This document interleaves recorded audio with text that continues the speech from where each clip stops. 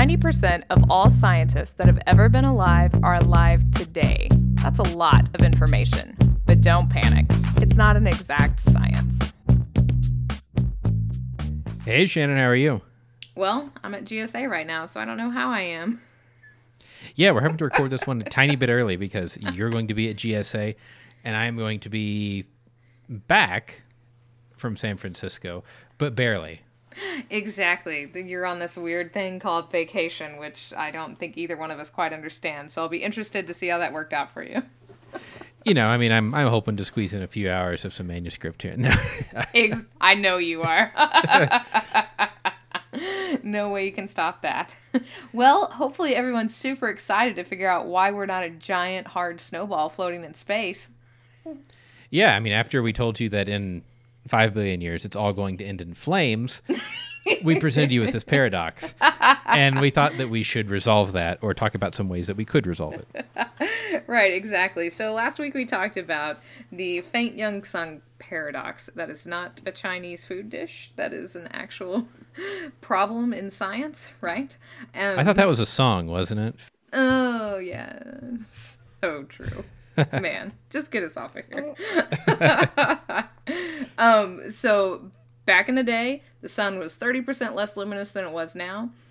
If we had our same atmosphere that we do now, and the sun was 30% less luminous, we would be a hard snowball. So why hasn't that happened? Right. So there are a few ways that we could fix this. One would be that, the standard solar model's wrong, and it actually was not that dim. You know, I love that, but that's probably not true, right? We've got a really good handle on solar models, especially because our sun is a generic main sequence star, so we can look at what our sun would have looked like back when it was born, because we see these suns being born now, and so we're probably not wrong about the solar luminosity. Yeah, the sun is not a special snowflake. It is a very, very run-of-the-mill star, and we can see the entire sequence when we look out and get very significant results. So that's probably not it. So what else could it be? Right. So the other thing was that, you know, maybe we weren't as shiny as we think we were. Right. So this would be called albedo. Exactly. So maybe we had a lower planetary albedo, which means that we would absorb more solar radiation. So albedo is just a measure of reflectivity, right? An albedo of 1 would mean that the surface is reflecting back all of its incident radiation, solar radiation in this case, that's hitting it. And so land reflects more stuff than water. Water absorbs a lot of stuff, and ice reflects everything, right? So albedo is a big forcing when we talk about climate. Yeah, and it also presents the problem of, well, if you've got a lot of ice, you're reflecting all of that energy back out into space, and you're not really warming. Right, exactly. So that's called the ice albedo effect, and that has its own whole set of Russian climatology equations behind it. So that's a problem. But, you know, this one's actually kind of interesting. We can't really dismiss it as easily, because we did have a different albedo back in the day. It's true. Do we know exactly what it was? Not really. But it probably couldn't be solely responsible. Exactly. I mean, we had a different albedo, mostly because, interestingly enough, we had a lot less continental landmass in the geologic past. So I just said that, you know, land is going to reflect a lot more solar radiation back than water is. Water is really good at absorbing it. And 3 billion years ago, we had 60% of the continental mass that we have today. Yeah, and I mean, water is a huge heat store. Yeah. For the planet. So that one, it's probably not the only effect if it had the right sign at all. There is one other possibility, which was that we had very different atmospheric composition, meaning more greenhouse gases. Exactly. So that's the way that we can warm us up, is all these climate models that said we were a hard snowball was based on our atmospheric composition now. But 4 billion years ago, it was probably a lot different. And so this is the one that's really favored in terms of solving the faint young sun paradox. So the atmospheric composition could have been different, and you could say this isn't the Earth's first rodeo with atmospheres. Exactly. In fact, it's probably our fourth sort of iteration of the atmosphere. That's crazy. Yeah, I mean, meteorology would have been fundamentally different 3 other times in the past. We could have mispredicted temperature and precipitation 3 different ways. Oh, not like we do now. Exactly. I mean, we just would have had like a methane cycle or something weird, like all these other, Jupiter moons or something. But that's exactly true. So our first atmosphere was really weird, and it happened back when we were still young, back when the Earth was still differentiating. And so we should pause there and briefly talk about what that means. Right. So was the Earth doing calculus? Is that the... Well, obviously. See, this is why it's important to pay attention in class. Yeah. So we're talking about sort of a density differentiation, right? Because once we were all being formed, all this stuff was spewed out from the sun, and the rocky inner planets sat there as these big molten balls, and all the heavy stuff fell to the center, right? That's just what happens when you're floating in space. So this is why we've got, a heavy metal core, a hot mantle, and a relatively light, crispy outer crust. Exactly. So just like pouring, different density fluids in a beaker, they are all mixed together at the beginning. But eventually you get layers, and that's what we came up with. So when we're differentiating, we're starting to get this pretty chemically defined mantle. And it's doing all kinds of stuff, like starting to expel some gases as things are getting situated, you could say. And occasionally we would have, a comet impact that would really help some of that mantle gas get out.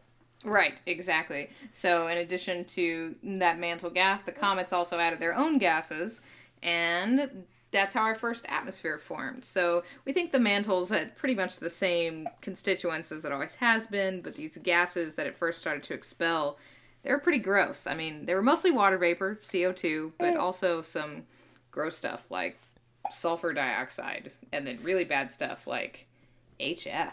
What? Hydrofluoric acid. Yeah. Wow. So yeah, bad news. You just skimmed over water vapor, saying, well, and the water vapor was a large one. Water vapor is the most effective greenhouse gas. Yeah, it is. Lots of people don't really realize that, I don't think. And it was in copious amounts.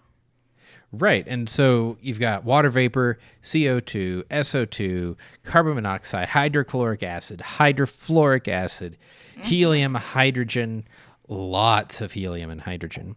Yeah. So you just said lots of helium and hydrogen, but I mean that doesn't even make it in terms of percentages of Earth's constituent atmosphere today. So where did it go? Why don't we have it anymore? Well, I mean, they didn't get along with our atmosphere and they went away. So if you look at the composition of the big gassy planets that we have, there's lots of hydrogen and helium there. Jupiter's atmosphere is 86% hydrogen. That's a ton. But hydrogen and helium, they're too active for us, and their speeds that they race around in are greater than escape velocity. So, see you later, guys. Escape velocity. You can't leave home without it. Oh, ouch. That's a good one. So the cool thing about this is we're still losing hydrogen and helium, and we can measure it. Right, yeah. So we actually are measuring its losses today, and we used to have a lot more, but we've never been able to hang on to it. So see you later. That gets scrubbed out of our atmosphere. Neither could our neighbors. Venus and Mars also have lost their hydrogen and helium. In fact, Mars has lost pretty much all of its atmosphere.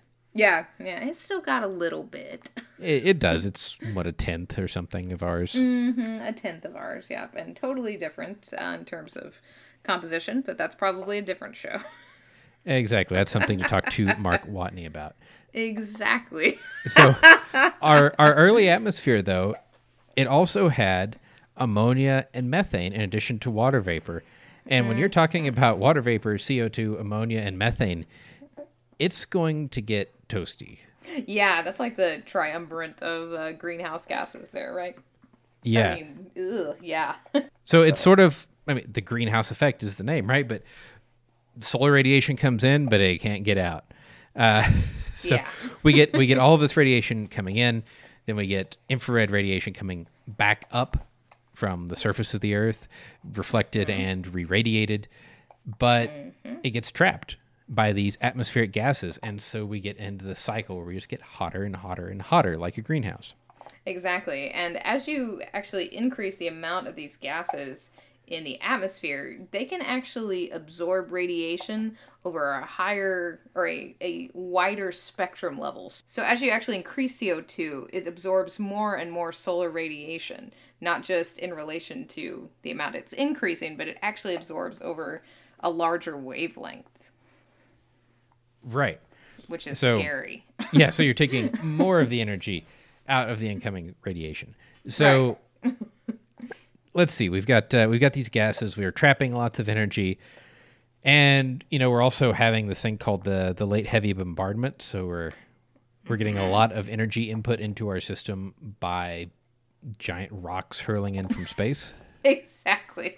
So we had to wait basically until after the late heavy bombardment. So it took about 1 billion years, right? And Earth finally began to cool down enough. And in this time period, we're cooling down because we were just born. And we finally built up enough water vapor in the atmosphere that it started to rain. And that's really crazy to think that we didn't have a hydrological cycle for that long because all the water vapor was steam, essentially. Yeah, I mean, it was, that's a very early, that's the college years of the Earth. That's right, exactly. Partying hard, up all night. Exactly. And so we get condensation for possibly the first time of water vapor. Right, and so as you start to condense this water vapor, it's kind of a runaway reaction, and we get really heavy rains for basically millions of years, right? And that starts to do a lot of things to the atmosphere. Well, and the coolest, I think, is you start taking these things out of the atmosphere, you start taking huge amounts of water vapor out of the atmosphere.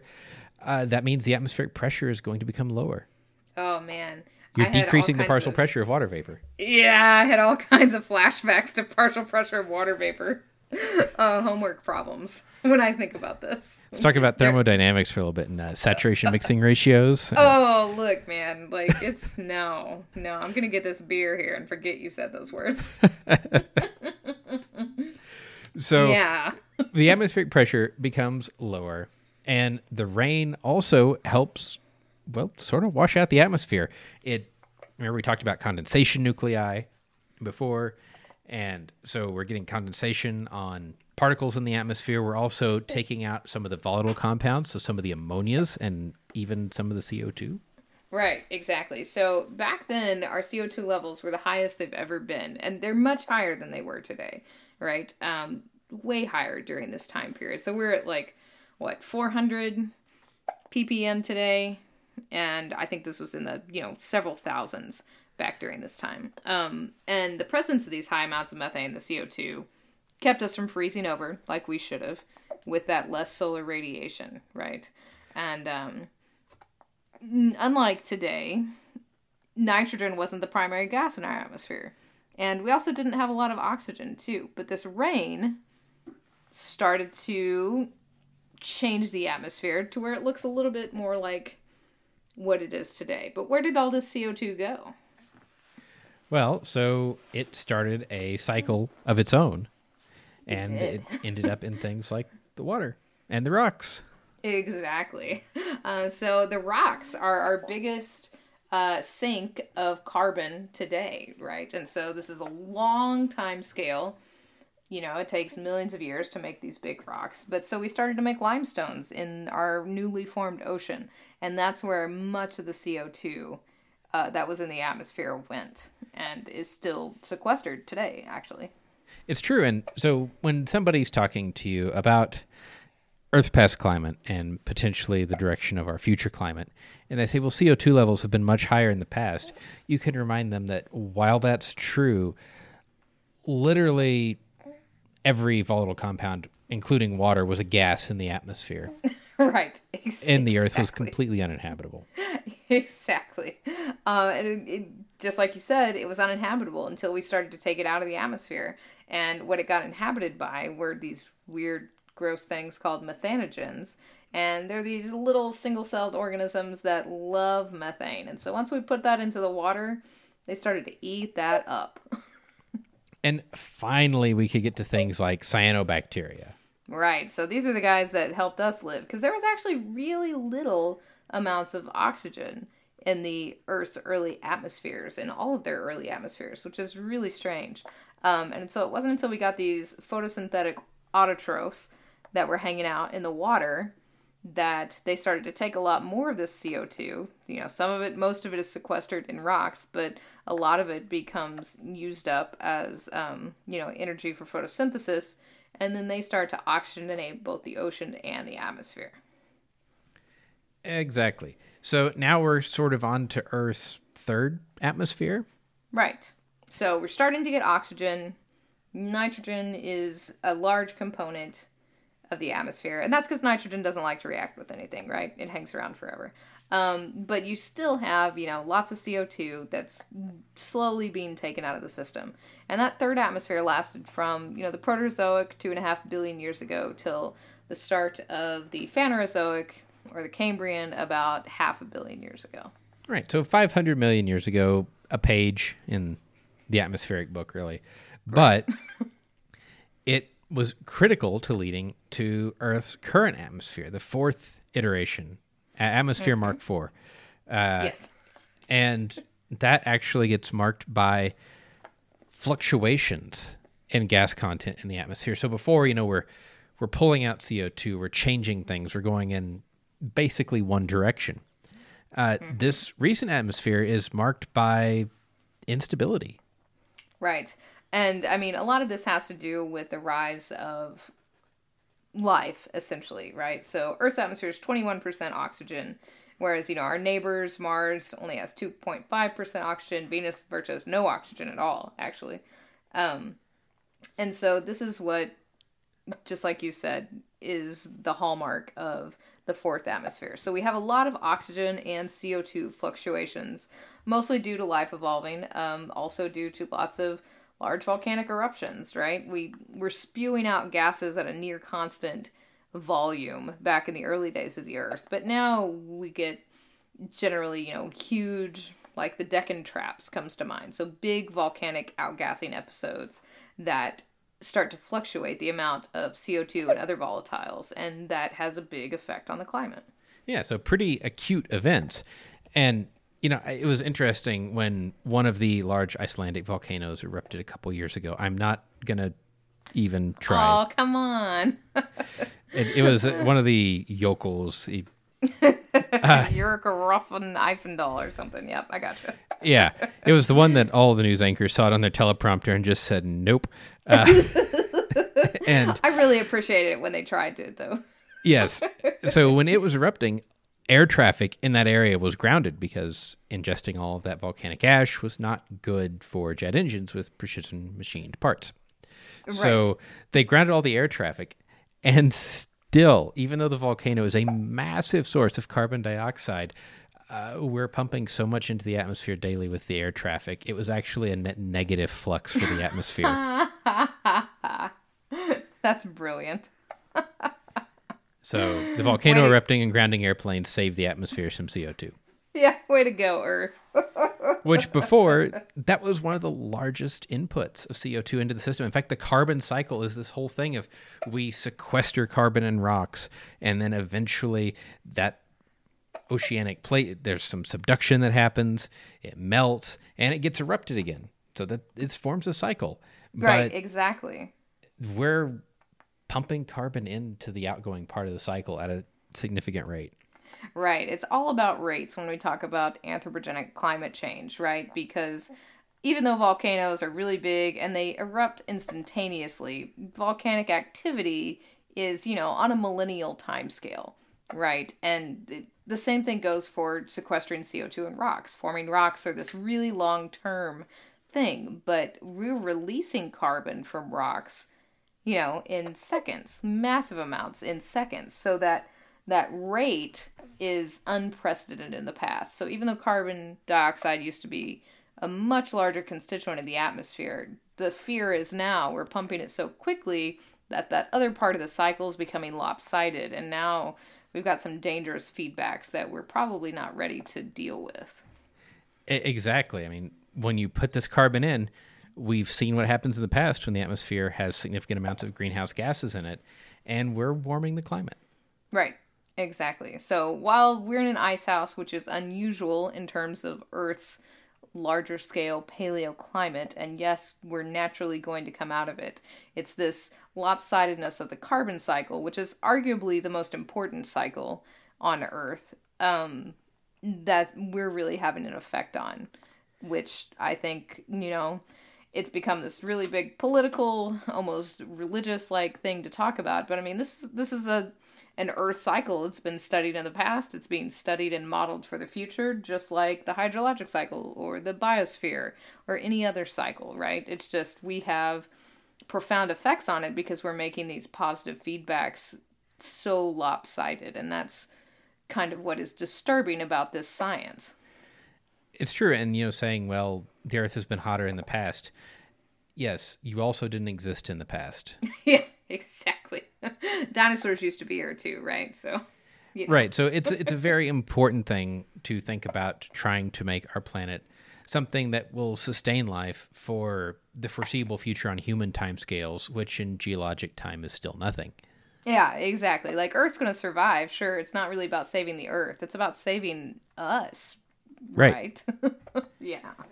And, we're not going to make this necessarily a directly climate change show, but there is overwhelming evidence that since the Industrial Revolution, we have drastically altered our climate, possibly already beyond some critical tipping point thresholds where it's hard, if not impossible, to revert some of these systems.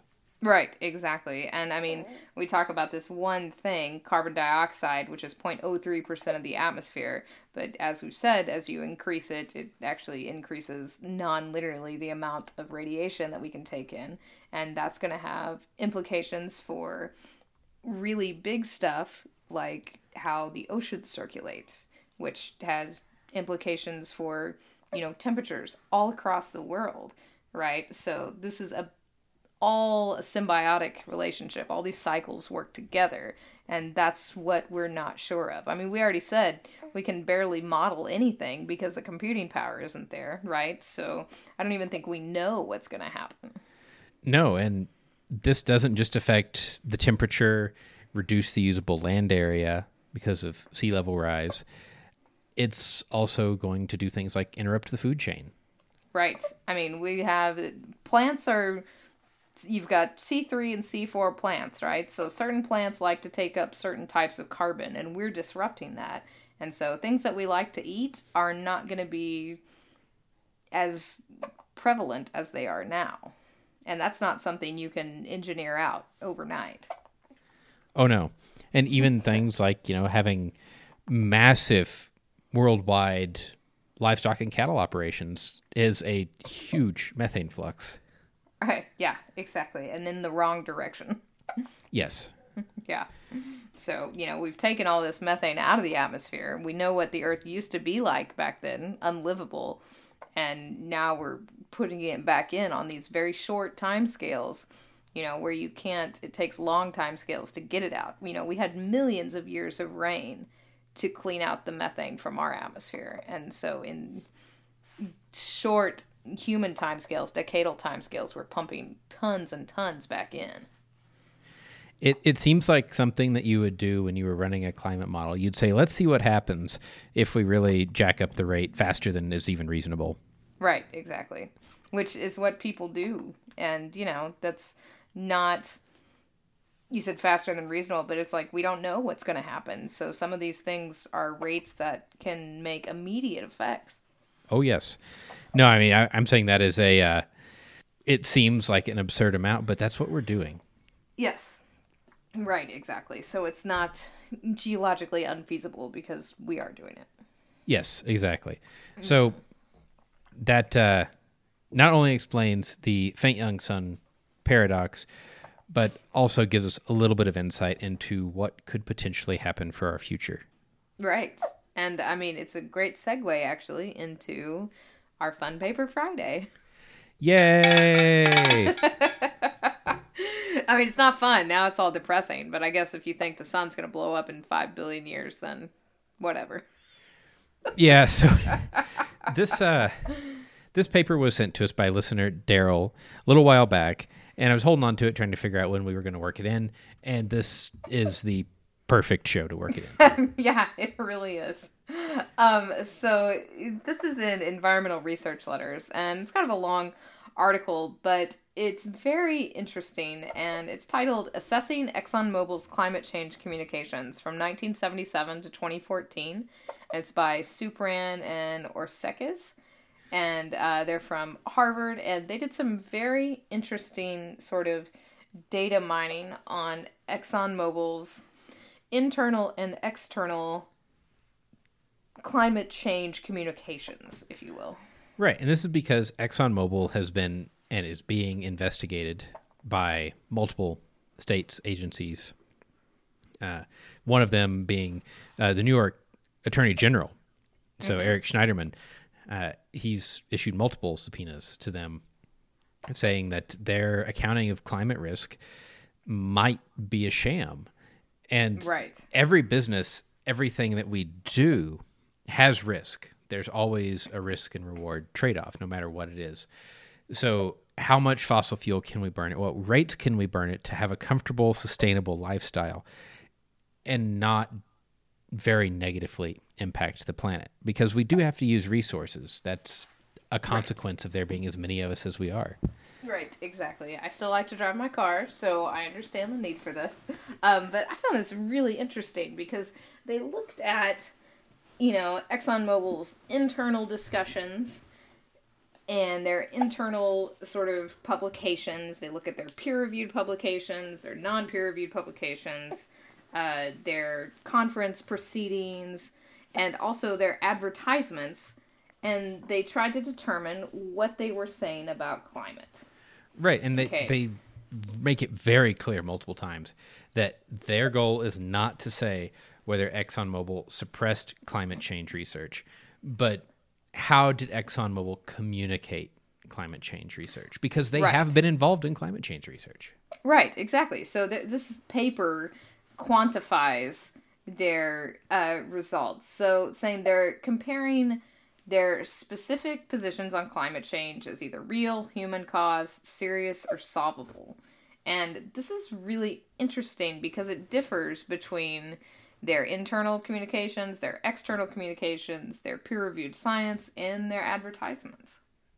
Right. And so Exxon's official statement on this is, we unequivocally reject allegations that ExxonMobil suppressed climate change research contained in media reports that are inaccurate distortions of ExxonMobil's nearly 40-year history of climate research. We understand that climate risks are real. The company has continuously, publicly, and openly researched and discussed the risks of climate change, carbon life cycle analysis, and emissions reduction. So that's the official statement that we're starting from, and then they get these 187 documents. So not everything, but a decent sample size. Right, and exactly. It's been a long time reading them. Well, actually, this is my favorite part of this paper, because that's what you would think, right? But specifically, they say, to characterize each document, we read its abstract, introduction, and conclusion, and either skimmed or read thoroughly the rest as necessary. I thought that was beautiful, because this is a really long paper in itself. Right. And so, that's what you always do. I don't know if I've ever read a scientific paper all the way through, right? Even my own. Like, you read the abstract, the intro, the conclusion. And I love that this is right there in their methods, that's what they did, because it was too much to read. Right. And I mean, you don't necessarily go through the middle, the meat of it, until you know the premise and the final conclusion. Then you go back and look at the supporting documents. Right, exactly. I just love that they actually stated it. Like, everybody knows that's what you did, but man, they just put it right out there. Like, we didn't read this stuff. Like, that's just great. Yeah. And they also, for very long documents where there were executive summaries, they just use the executive summaries. Right, yeah, exactly. Beautiful. So those documents were binned into these 4 different categories. They've got some really good tables in here too. So they had internal documents, peer-reviewed documents, non-peer-reviewed, and advertorial. Right. And then they go through and come up with all kinds of classification systems for risk, the verbiage, whether it's denial, skepticism, explaining it, all these different things. And this seems like it would be a very subject to human interpretation way to read this. But much like when you grade seismograms, you put A, B, C, D, or F. Most of the time it's really A, B, C, or F. Right. And you think, well, that's horribly, horribly subject to your judgment. If you set a room of 20 undergraduates down looking at these, which we've done in seismology labs, and have them grade them, it's really remarkably consistent. And when I was grading events for my dissertation, laboratory events, I graded them and then went back like 2 or 3 weeks later and graded them again, and I had almost identical grades. Yeah, that's pretty impressive. So these authors did the same thing. They would classify these documents independently, and then they would compare, and they found very good agreement, except on a couple of documents where they had both marked it as what, and they discussed those. Right, exactly. And they wind up putting these things into stuff like no position, acknowledge and doubt, or reasonable doubt, right? And so that was really interesting that, they mostly came out to the same things. And there's a big difference between these different groups of documents. Yeah, and they were even able to pick out some sub-classifications in here. For example, documents that were skeptical or denial of climate change fell into 4 arguments of it's not happening, it's not us, it's not serious, or it's too hard. That's my favorite right there. It's too hard. Let's just ignore it. Right. So they also did some filtering because they said, well, okay, maybe before 1990, we didn't really have a good handle on human-caused or anthropogenic global warming, AGW as they cause it. So we're gonna give a pass on all those. We're gonna exempt them. Mm-hmm. And so 1990 is when the first IPCC met, the International Panel on Climate Change. And they even padded this a little bit, I think, to 1995. Right, yep. So that kicked out some of the documents. They said, we're not going to count those because they are biased in the way that everybody was biased at that time. Right. So they go through and there's lots of tables and charts in here. Not going to go through near all of them. No, but there's a really excellent one that looks like, if you've ever done this, it looks like DNA electrophoresis.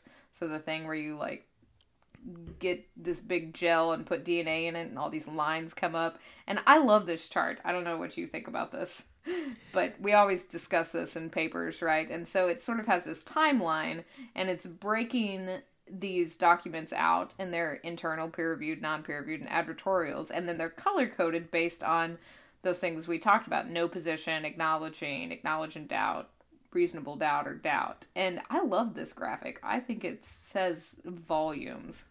This graphic was genius. Yeah. So, and it even has, I didn't think about gel electrophoresis, but it's even got more parallels to that. So in gel electrophoresis, longer chunks of DNA after you cut it up have a harder time getting through the gel, so they don't make it as far. Smaller chunks, more persistent things can go further through the gel. This shows the propagation of ideas, smaller things that were maybe easier to convince the public or scientific community of one way or the other, made it very far in the timeline, whereas big, huge ideas like it's not happening didn't make it so far. They don't. Yep, exactly. Oh, neat. I didn't think about it that way, but that's exactly what it shows. That's and it does make it very easy to see, like, if there's a big imbalance, like there's a large imbalance of red lines, which red is doubt, towards the right side of the chart, which those are all in what they called advertorials, which are paid for editorial articles in papers like the New York Times. Right. So this is really, I mean, this paper, as you said already, states, we're not saying if Exxon, is actually breaking the law or anything. We're just trying to present this data. And it's very clear by this color coding that the advertorials fall mostly on the reasonable doubt or doubt side of climate change, whereas most of their science and nearly all of their peer-reviewed science acknowledges that we have something to do with this anthropogenic climate change. Right, and the internal literature, so things that didn't get out, it acknowledged, but there was that reasonable doubt statement in there. Right, exactly. There's a whole lot of graphs, just like you just said, John, about this that's very interesting. But there's one that's, it has increasingly accessible because, lots of, obviously no one's going to have access to these internal documents. And a lot of people don't have access to peer-reviewed documents. They're all behind paywalls and publishing and all that jazz. And even a little bit more for non-peer-reviewed documents. And then everyone has access to advertisements, right? And so as you go towards increasingly accessible, it goes towards increasingly doubtful about our role in climate change. Right. And, since we were talking about graphics in this paper, they were very well done. They're all very clear. They're very nice. They're not cluttered. The only complaint I have is almost all of them are based on red-green color schemes, which... Man, I knew you were going to hate that. which hammers a massive amount of readers because red-green color blindness is very common. Right, exactly. And, it's not exactly red-green, but it's definitely in the realm of if you're red-green colorblind, you're not going to be able to tell the differences here. No, especially between red-green and the adjacent shades of gray. Right, yeah, exactly. So that sucks. Yeah, that was the only complaint on the graphics that I had. Yeah. But they did a very thorough statistical analysis of these documents. And showed, what we've exactly said, that you can see from the graph clearly has statistical significance. So even in 1979, one of their internal studies had 3 bullet point conclusions, which are the increase in atmospheric CO2 is due to fossil fuel combustion. The increasing CO2 concentration will cause a warming of the Earth's surface. And the present trend of fossil fuel consumption will cause dramatic environmental effects before 2050. There you go. And this goes into the whole misleading the public thing, because internally you say that in 1979, well, there you go. But then you have advertisements that are sort of hinting the other way. Right. And even so in 1982, I would say as the climate change writing was starting to be seen on the wall, the stance shifted from an internal briefing to there is currently no unambiguous scientific evidence that the Earth is warming. If the Earth is on a warming trend, we're not likely to detect it before 1995, by which time the people doing this internal briefing were probably going to be retired or something. Yeah.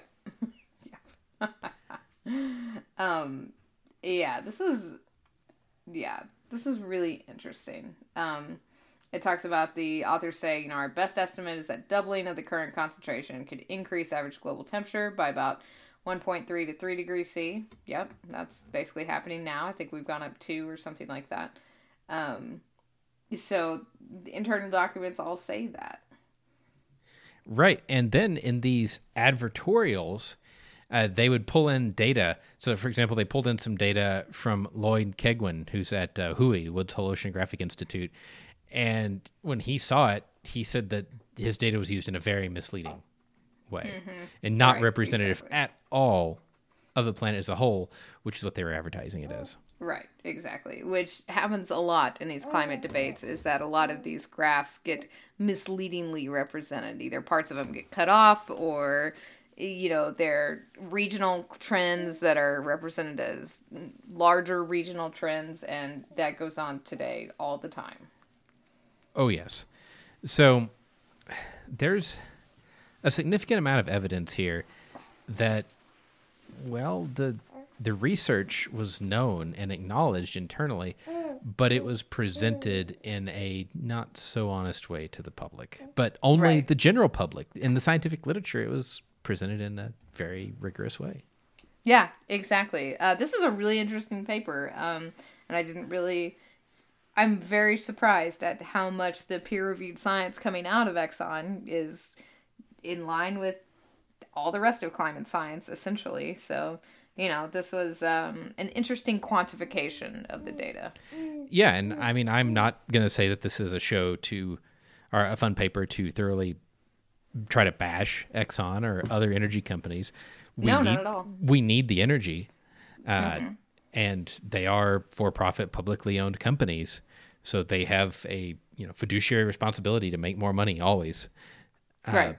But when you're publishing one thing in the peer-reviewed literature that's read by hundreds to thousands, and then you're taking that data and twisting it around and not totally talking about its implications and putting that as these advertorials in like the New York Times with readership of millions to the general public, it's not the most honest practice. No, and I'm sure that this very fair treatment of data is going to be used when in some of these legal proceedings against Exxon. So it was a very interesting treatment of the paper, or of their internal papers especially, right? Because no one has access to those. And this was a cool sort of statistical analysis. It was an interesting application of everything from language theory to statistics to I would say even social science. Yes, and to some really good charting of data. Like, this is just spectacular. Yes. And you can get this fun paper for free. It's not behind a paywall. Yep. That I know of. Nope, I clicked on it. Seemed good. Yes. So you can get this fun paper for free. It's not behind a paywall. It's an open access paper. And have a look at some of these graphics for yourselves. If you would like to send us a fun paper to discuss, your CO2 readings or analysis of advertorials, we would love to hear those. Shannon, how can they get a hold of us? Well, send those to us, show@don'tpanicgeocast.com. As always, we're hanging out in our Slack chat room, so you can always throw up some graphics in there and have the community take a look at them. We love that. Send them to us on Twitter. Together, we're @Don'tPanicGeo. I'm @Shannon Doolin. John is @Geo_Lehman. And until next week, remember, don't panic. It's not an exact science. Any opinions, findings, conclusions, or recommendations expressed are solely ours and do not necessarily reflect the views of our employers or funding agencies.